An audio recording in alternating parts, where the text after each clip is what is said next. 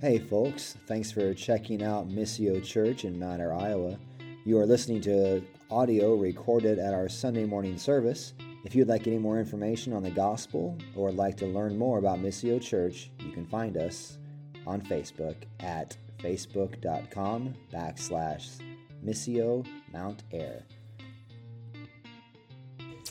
We're in Genesis chapter 17, as Jim said, working through the book of Genesis.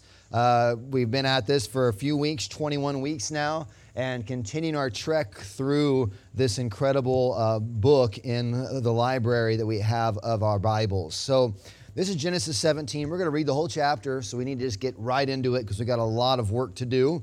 But if you want to get your copy of God's Word out, chapter 17 of the book of Genesis, normally when we're studying the Bible at our missional communities, we'll read a passage at least a couple of times and make notes of certain things, repetitions.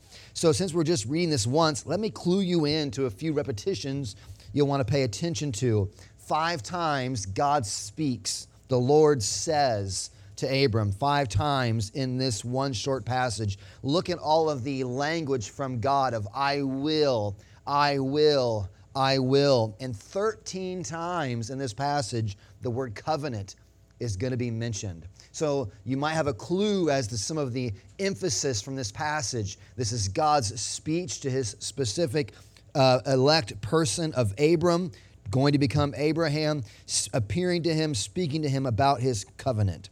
So just a few things to highlight and think about as we read through this. Genesis chapter 17. When Abram was 99 years old, the Lord appeared to Abram and said to him, I am God Almighty. Walk before me and be blameless, that I may make my covenant between me and you, and may multiply you greatly. Then Abram fell on his face, and God said to him, Behold, my covenant is with you, and you shall be the father of a multitude of nations. No longer shall your name be called Abram, but your name shall be Abraham, for I have made you the father of a multitude of nations. I will make you exceedingly fruitful, and I will make you into nations, and kings shall come from you.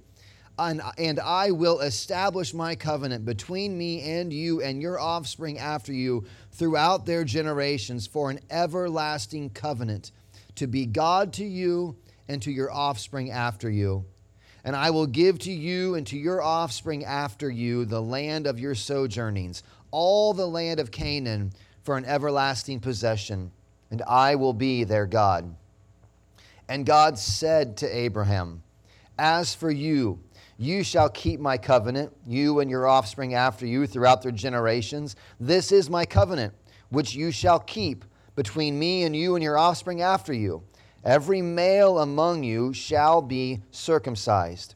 You shall be circumcised in the flesh of your foreskins, and it shall be a sign of the covenant between me and you.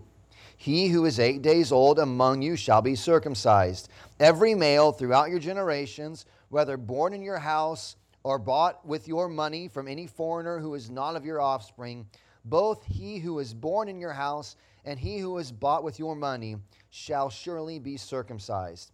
So shall my covenant be in your flesh, an everlasting covenant. Any uncircumcised male who is not circumcised in the flesh of his foreskin shall be cut off from his people. He has broken my covenant. And God said to Abraham, As for Sarai, your wife, you shall not call her name Sarai, but Sarah shall be her name. And I will bless her, and moreover, I will give you a son by her. I will bless her, and she shall become nations.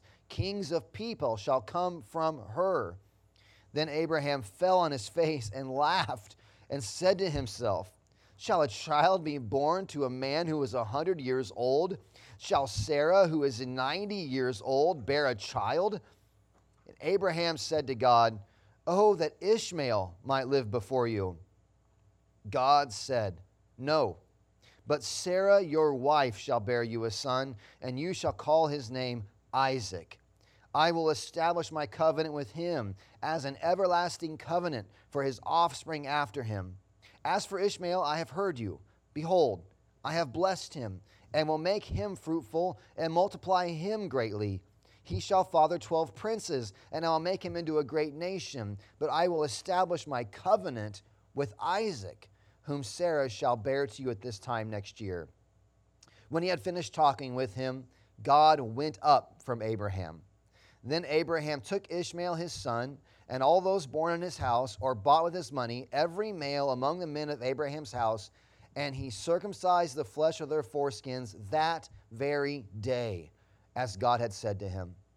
Abraham was 99 years old when he was circumcised in the flesh of his foreskin, and Ishmael his son was 13 years old when he was circumcised in the flesh of his foreskin.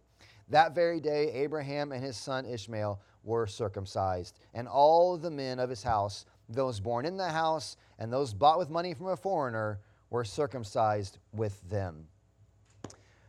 The grass withers, the flower fades, the word of our God stands forever. So, as we read this long chapter, this is one narrative. We see Abraham introduced in this passage, right, with the appearance of God to Abram. And then we see in chapter 18, the Lord's going to appear again at some trees, which is an interesting motif in Genesis. That's not for this morning. But so 17 is this one whole kind of narrative regarding this further revelation on this covenant between God and Abram, and then eventually the nations that would come from Abram or Abraham. But just so we're not jumping into that without some context, let's take a few minutes and situate ourselves again with the life of Abraham, right? Or Abram, now becoming Abraham. This is why Jim and I, we have to constantly correct ourselves. Abraham. It's this one dude. He's now going to get his name changed to Abraham. But if you look back in your Bible, right, we've got chapter 12 is this initial call of Abram out of Ur of the Chaldeans, right? God calls him out with a promise saying that he is going to make him into a great nation. There's the threefold blessing of a blessing and a nation and all the families of the earth. His name will be great. This blessing comes from God to Abram to leave this land. And so he does that. He leaves by faith, he leaves from the land of his hometown and marches out by faith into this promised land that God was going to give him. And then we see the famine comes along. They escape down into Egypt. That's where Abram lies about Sarah being his wife, says it's just my sister. That whole thing goes on. They then, after that event, get brought out. They come out of Egypt, headed back towards the promised land. Abram and Lot separate. And then Lot chooses to go over towards the cities of Sodom, gets in all kinds of trouble. And chapter 14 is there where Abraham has to go Green Berets and go in and rescue Lot and all these people from this military, these kings that were coming in to take them over. And then we have this interesting, so this is kind of this whole arc here. We meet Melchizedek, this incredible foreshadowing Christ-like figure in Genesis. In chapter 14, and then on into 15, we see again this repromising of this covenant ceremony. Jim covered this well. Remember Genesis 15 where Abram cuts the animals apart, lays the halves out, and then God in a theophany as a flaming torch and a burning lantern passes through the covenant ceremony on his own. Abram is put into a sleep. It is God's promise because there's nothing more sure than God himself. If Abram would have walked through that promise, it would have just ruined it. God himself goes through this, making this covenant to Abram, just kind of re-emphasizing this promise to him and to his descendants. And Abram believes God, and it's counted to him as righteousness. And then we go into this, there's this great up and down, because as soon as these great promises come from God, this great covenant ceremony, we see Abram and Sarah struggle with their faith a little bit. They decide, we're not able to have children. Maybe the promise is going to come through my handmaid. And so Hagar is given to Abram as his wife, and they father a child named Ishmael. And that does not go the way they wanted to. It is not the plan. The way that God is going to work his blessing is not going to come through Ishmael. And that's where we end then in chapter 16 last week, getting ready now for chapter 17. But it has been 13 years up to this point. It's been 13 years since Ishmael's been born. He's now a 13-year-old kid. So you can imagine the sort of resignation as we try to fly through that narrative, the resignation that must have been in the lives of Abram and Sarai. They've got these promises from God. They've got this reinstigation of the covenant in chapter 15 with this incredible theophany of God showing up. But it's 13 years have gone by since they've had Ishmael. And maybe they're beginning to think, maybe this was the wrong move at this time, but maybe God's just going to come in and going to accept Ishmael after all. But this is not God's plan. He shows up and speaks again with Abram. Now, as I said, notice how God-centered this passage is. This is monumental stuff in the history of the world. And sometimes we live in we benefit so greatly from the effects of Christianity in our modern culture that we become so familiar with the idea of a transcendent, omnipotent God Almighty, El Shaddai, meaning God Most High, God Almighty, God of all strength and all power. This incredible God speaks to his people. And we think, well, yeah, that's how it works. But you realize how radical that is?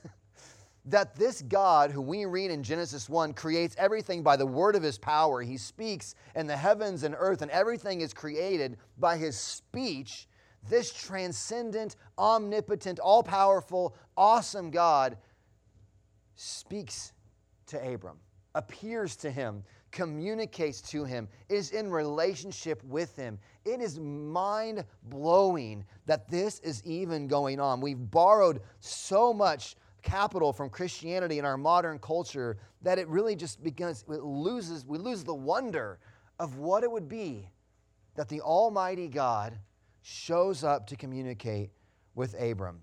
And we see all this initiative really on God's part and only reaction from Abram. If you can take a moment and really think, what does God owe any of us? He has made us. We are made in his image and likeness. God begins the whole world in its good state, as he calls it. And then as the maker of it all and making us, we rebel against him. We turn from him. And each one of us in our lives, clear from Scripture and clear from lived experience, have invested in our own private rebellion away from God, have turned our back on him, have wanted to live our way and not his way. And yet God, in his grace and his mercy, pursues his people.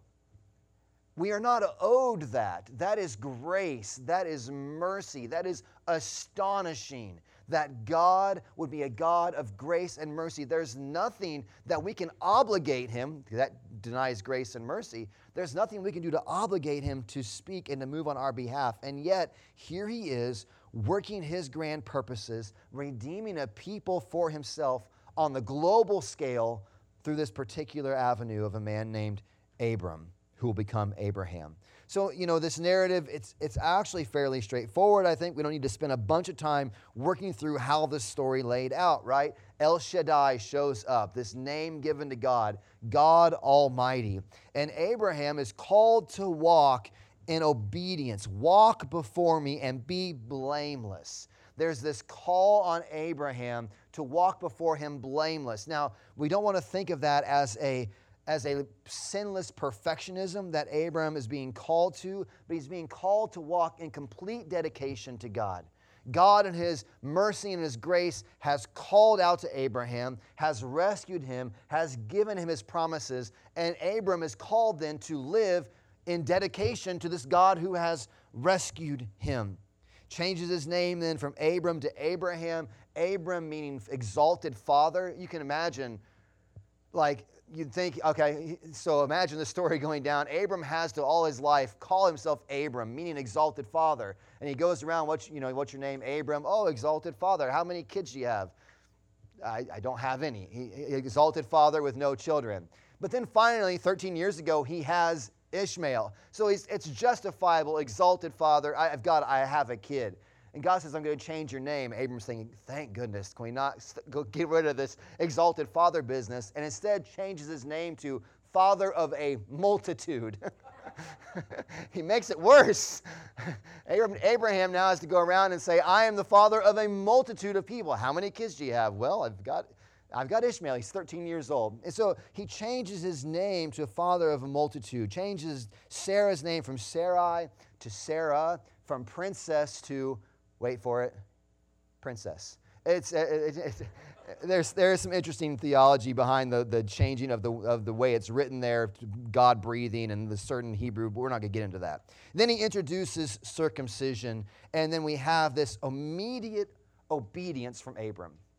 God says, do this. This is the sign of the covenant. You're to enact it upon you and all of your children up to 8 days old. And immediately that day, Abraham goes in immediate obedience to God's call upon him. Now, no surprise, there is a ton we could talk about in this narrative. And a few ups and downs in the life of Abraham, and a few years more later, this covenant that God has made to him back in 12 and 15 is further affirmed. 13 times this covenant word is used in 5 distinct speeches from God, that he reiterates all that he's going to do for Abram. And so certain of God is God of fulfilling his promises to Abraham that he changes his name, right? He's so certain that this is what I'm going to do. When God makes a promise, it isn't like it's something he's going to do. We shouldn't speak of them as things he's going to do. It's things he has accomplished. They are as good as done. You are now father of multitudes. He calls Abram to change his name.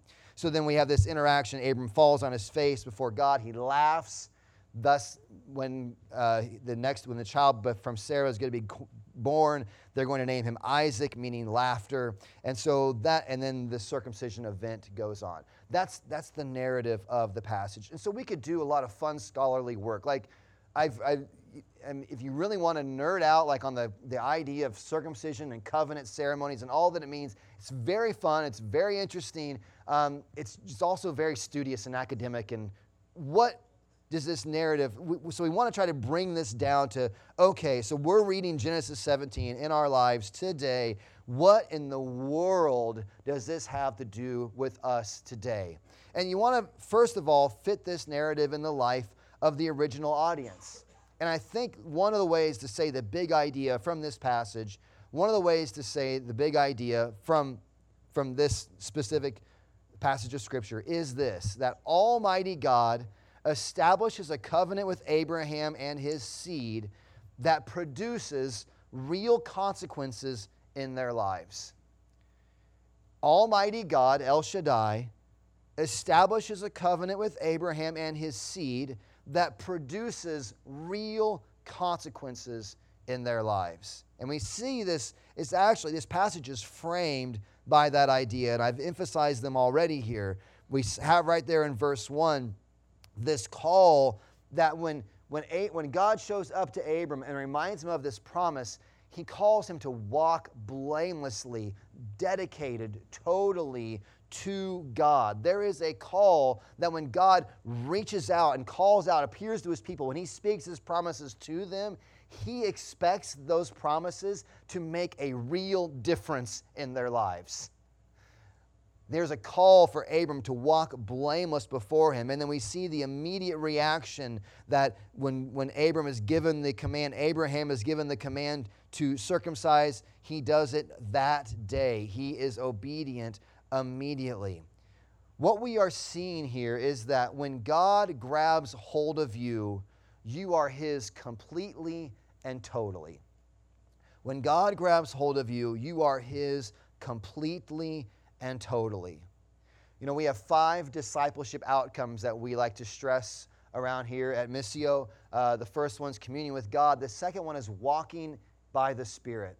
And that discipleship outcome, this outcome that we want to see, this measurable desire that we want to see in all of the people who call Missio their home, is that when we have communion with God, our first and primary outcome, it produces a walk for God. Walking by the Spirit is not meant that we all of a sudden have some metaphysical walk. We walk by the Spirit. It's trying to get at the idea that what God does in our lives actually impacts us, and that the Spirit impacts and affects the way that we walk. That when God moves in the hearts of His people, it actually impacts their lives. It is not an abstract, it's not like reading a book and getting content, a history book, and like, okay, I see how all these things fit together. That's nice information to compute, but it doesn't really do anything in my life. That is not how God works in the lives of His people. Communion with God produces a walk in the Spirit. It makes a real difference. It produces a walk for God. So a couple of months ago, I talked about this idea of an N-shaped religion or a U-shaped religion. And the N-shaped religion, so you think of the letter N, right? It's got the hump of it. It's like a hill. N-shaped religion is orchestrated or laid out such that we lift up to God our sacrifices, our good deeds, our whatever, our appeals. We lift up to God some mechanism by which to convince Him of our worth, of receiving His grace and mercy, and then He pours it down upon us. So it's N-shaped. We lift up to God, and hopefully if we do it enough or are impressive enough, then it will spill His grace and mercy, His goodness will come down to us. That's N-shaped religion. But what we see in this passage, and this is huge for Christianity, is not N-shaped, it is U-shaped religion. In that what we see is God coming down, God making the promises, God speaking to His people, God moving on behalf of Abraham, and then Abraham in response lifting his life back up to God. That the Christian life is not lived as one to convince God to bless us. The Christian life is lived such that we see God's blessing coming to us in Christ, and then as a result of seeing this incredible blessing, we now live in response, in joy to Him, because when God moves in a life, it makes a real difference. When God grabs a hold of you, when He blesses you like this, you are His completely and totally. This is what we see from Abraham's God, the God of grace. He appears to Abram, He speaks to God, God speaks to Abram, He calls Abram out with these gracious promises, and then Abram lives then in response to God's action for him. Don't get this backwards. Don't get this backwards. So many world religions will tell you that it is upon you and it is on your back to impress God or to convince God to love you or to convince God to forgive you or whatever it may be. If I can throw enough sacrifices towards God, maybe I can earn His favor. And Christianity is not that. It is God has moved on behalf of His people out of His pure grace and mercy. He is the one that has come down in the person of Jesus Christ, right? Christ at the incarnation came down, lived the righteous life we should have lived, died the death that we deserve, so that everyone looking to Christ in faith is saved, having done nothing but looked to Christ, is redeemed and adopted into God's family, made one of His own, and then life is now lived in immediate response to that glorious truth. That the life we now live is not trying to trick God to bless us. It is blown away that God would bless us in Christ. That all that I need, for your love is better than life. I have that God loves me. My life now is lived back in response to Him. And that's what we see happening in this passage. This incredible reality of God's blessing falling upon Abraham and it producing in him a changed life. It producing in him something meaningful. Victor Hamilton in his commentary says that the demands of God must be interpreted within the context of the promises of God. God has promised this, and so the demands then flow back to Him. Tucked away in here are a couple of really important concepts that I don't want us to miss. The first is this, that to have, we've kind of talked on it. The first is this, to have faith is to believe in something that does cause you to walk in a different way. To have faith, to believe in the promises of God, to believe in these promises, is to believe in something that does cause you to walk in a different way. Abraham is often spoken of as the father of the faith. And this platitude to have faith is thrown around. Or the statement that someone is a person of faith. What does that mean? What does that mean to be a person of faith? Is faith just mere mental assent to certain propositions? Okay, The Bible is true as God's word. God made everything. Jesus lived the righteous life, died the death, so that everyone looks to him is saved and redeemed and given eternal life. Oh, abstractly, yeah, okay, great. I'll take that. That sounds good. And then go on my merry way. Is that what it means to believe? That is actually a very, very modern concept. That is all of us enjoying our, and I'm not dogging on the Western mind, but that is all of us really enjoying our Western post-Enlightenment mind, that there's this reality that we can abstract things separate from reality. That we can just think about things and give mental assent to them, but they have no real impact in our lives. It's very modern. Actually, that is not the way faith works. And we see this in the life of Abraham. He does not say, you know what, God, those are really interesting ideas. Thank you very much. And march out on his life. These promises of God, they produce results in his life. They actually do something. For Abraham, when it comes to trusting God, faith is not a mere abstract idea. It is a lived reality, walking by the Spirit. This has always been the case for the people of God. Do those who follow God do so perfectly? No. Absolutely. And Abraham, we will see, even himself, does not walk perfectly, right?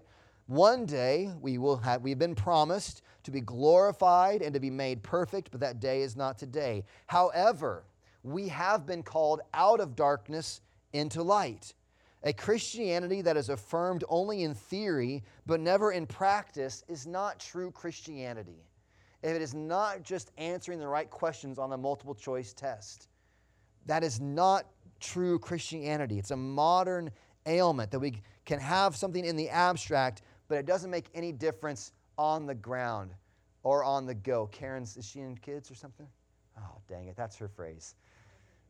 Our missional community likes, I was talking about something being an on-the-ground difference, and she was saying, you mean on-the-go difference? She was like, it makes a difference as you go. And I'm like, hey, that's actually not too bad. I don't mind that.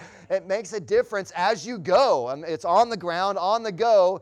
Faith in Christ makes an actual difference. This is why part of our mission is to equip all of Christ's people to worship Him with all of their lives. When we hear the promises of God toward us, they change us. They change us. When the news of the gospel breaks through our unbelief and God puts a new heart inside of us, as 2 Corinthians 5:17 says, we are made a new creation. The old is gone and the new has come. This is the first important concept. But secondly, the second important concept that I want us to see this morning from this text generally is this. Abraham is given an obvious sign for remembrance of God's promise. This is now the third explicit time, right, in our narrative with Abraham that God has emphasized His promises to him. He's given now a covenant remembrance ceremony. He'll not easily forget God's promises to him from here on out. And I will not make any jokes, but you can make them yourself.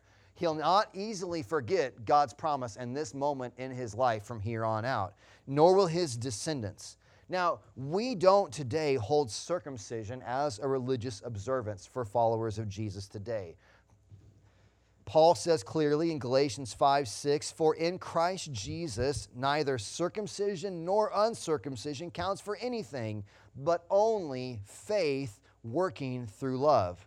So when we read the Old Testament, right, we always want to see what the original audience would have heard, but we also want to see it within the larger scope of all of Scripture. The New Testament writers did have opinions on what circumcision was. So for many moments like this in the Old Testament, they're type and shadow or pointers to something further that's going to happen. And God, through Christ, is going to establish a new covenant with new remembrances, with new ordinances. So it's important for God to, and why is this important? God gives reminders of His promises to His people because it is our default to leak the gospel. A Christian writer, Paul Tripp, talks about this reality. We are leaky buckets, and what we will leak first and foremost is the gospel. We are prone to forget the promises of God. Now, we're easy to remember all the things we don't like. It's very easy to remember all of our disappointments, all of our discouragements, all the things we want to see different. Those are all very easy. We are hardwired to remember those things. Those things that worry us, they're very easy to remember. You don't have to work at remembering all the things you're worried about. They're just there. But the promises of God, we leak them. We forget them. We forget what God has promised to do for us in Christ. We have forgotten this God who holds all things in His hands and who has promised to finish the good work He has begun in us in Christ Jesus. We forget these promises. And so God institutes these reminder ceremonies that we might remember the promises of God. But circumcision isn't the rite that's given to us today. So then what is? Well, O. Palmer Robertson, who's a Reformed writer, and I don't go all the way as far as he does, but he makes an interesting statement that by being baptized, the Christian believer has experienced the equivalent of the cleansing rite of circumcision. By being baptized, the Christian believer has experienced the equivalent of the cleansing rite of circumcision. There is certainly this connection we see in the New Testament with baptism and circumcision. But baptism is tied not to basic proximity to the gospel, but to the actual circumcision of the heart. There is an internal circumcision of the heart that when one is born again, when one places faith in Christ, and now Abraham's people were looking for this actual circumcision as well. A Jew is one who's one inwardly, not just outwardly. But there's this internal cutting away of the old man. There's this death that comes and new life is given. There's this internal spiritual circumcision that happens. To make this point, turn with me in your Bibles, or get them back out if you've shut them already. Get your Bible back out to Colossians chapter 2, where Paul makes this point. We'll do some more in this next week, Lord willing, when we go through Romans 4. So we'll spend more time in this. But just this morning, Colossians chapter 2, looking at verse 8 through 15, says this: "See to it that no one takes you captive by philosophy and empty deceit, according to human tradition, according to the elemental spirits of this world, and not according to Christ. For in Him," being Christ, "the whole fullness of the deity dwells bodily, and you have been filled in Him, who is the head of all rule and all authority. In Him also you were circumcised with a circumcision made without hands." This is not talking about a physical act. This is talking about a spiritual reality, a circumcision that is not done with hands, but that Christ Himself does upon the believer, cutting away from them their old self, cutting away from them their sinful self. This circumcision is done not by hands, by putting off the body of the flesh, by the circumcision of Christ, having been buried with Him in baptism, in which you were also raised with Him through faith in the powerful working of God who raised Him from the dead. For every Christian, the moment of repentance and faith, of being born again by the Spirit of God, of this spiritual circumcision, is a real cutting away of the old man. A circumcision of the heart happens in the people of God when they hear the proclamation of the gospel and believe. The old self is cut away. And this death and resurrection, this spiritual circumcision, is then portrayed in a very real and tangible way through the ordinance of baptism, where the church recognizes that this one has been born again as best as they're able to discern. The definition of baptism that we use comes from this 9 marks, and it says this. It says, "Baptism is the church's act of affirming and portraying a believer's union with Christ," meaning the spiritual circumcision has happened, "by immersing him or her in water, and as a believer's act of publicly committing himself to Christ and His people, thereby uniting a believer to the church and marking off him or her from the world." This is why we hear the command from Christ in Matthew chapter 28 to go and make disciples, baptizing them and teaching them to observe all that Christ has commanded us. This faith that we profess is to be lived out. It is one of those markers that we will point back to is that moment of real, tangible expression in our lives where we knew that God had worked in our hearts to save us. My church family recognized it. I knew it. I understood what God had done for me in Christ. And I was lowered into the waters of baptism and raised up to walk then in newness of life, because when God moves in a life, it is not a change of just mere mental ideas. It is a changed life that we now walk as by the power of the Spirit in a way that honors Him. There are many other less formal ways that we can protect ourselves from leaking the gospel. Time in Christian fellowship, that's why we're big on, and we push a lot, getting ourselves not just in the macro community of the whole church, but micro communities of gathering of believers, like having conversations and friendships around the gospel. Time with other Christians, worshiping with other believers. In a very real way, the Sunday morning service is an opportunity for us to remember. It's a ceremony of sorts for us to remember the gospel, that we might not leak out the gospel. In our own communion with God, spending time in prayer, reading His Word, preaching the gospel to ourselves, reading and listening to other edifying content, on and on. But the other ordinance, as we close, the other ordinance that is recognized in the new covenant that Christ has established is the ordinance of the Eucharist, or the Lord's Supper. Eucharist is just a big fancy fun word for Thanksgiving. It's a Greek word for Thanksgiving. It's a meal of thanksgiving, the Lord's Supper or communion. It is a family meal done in remembrance of Christ and His work on the cross, which is to say, God and His promises. His promises being fulfilled by Christ and His saving work on the cross. When we celebrate communion, we are celebrating the fulfillment of what Abraham actually believed God for and longed for. Jesus Himself says Abraham looked for his day and longed and rejoiced at seeing it. Now, this meal is not a meal for everyone. This is a meal of remembrance for those who have been spiritually circumcised, have been born again, trusted in Christ, who have gone through the waters of baptism. This is a meal for the family of God. For instance, when we go to the fair, we're not going to set up a booth and just serve communion for everybody that walks by.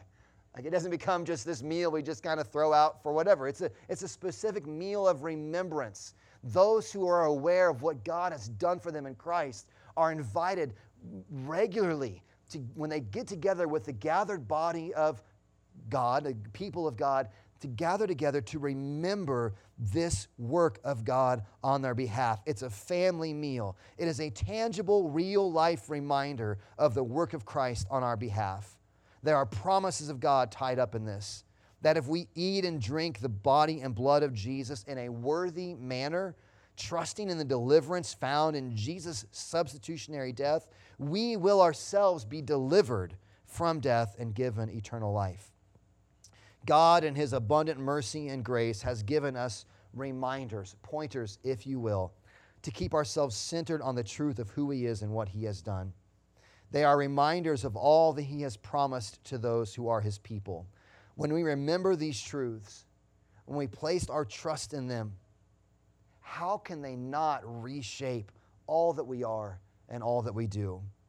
As the closing line of When I Survey the Wondrous Cross says, love so amazing, so divine, demands my life, my soul, and my all. Let's pray. God, I ask that you would, as we head into a time of communion, give us eyes to see the goodness of your promises to your people. That Christ came to earth, lived the righteous life we should have lived.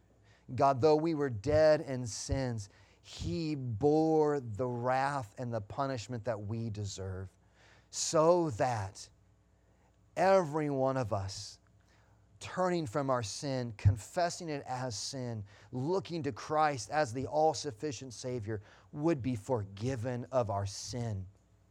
Nothing owed to us. We do not deserve this. This is your grace and your mercy. And God, would you give us eyes to see it? Would you give us hearts caught up with the joy of this reality, of who you are and what you have done for us in Christ, God, that we might not forget any of your good promises to us in Him. We pray these things in Jesus' name. Amen.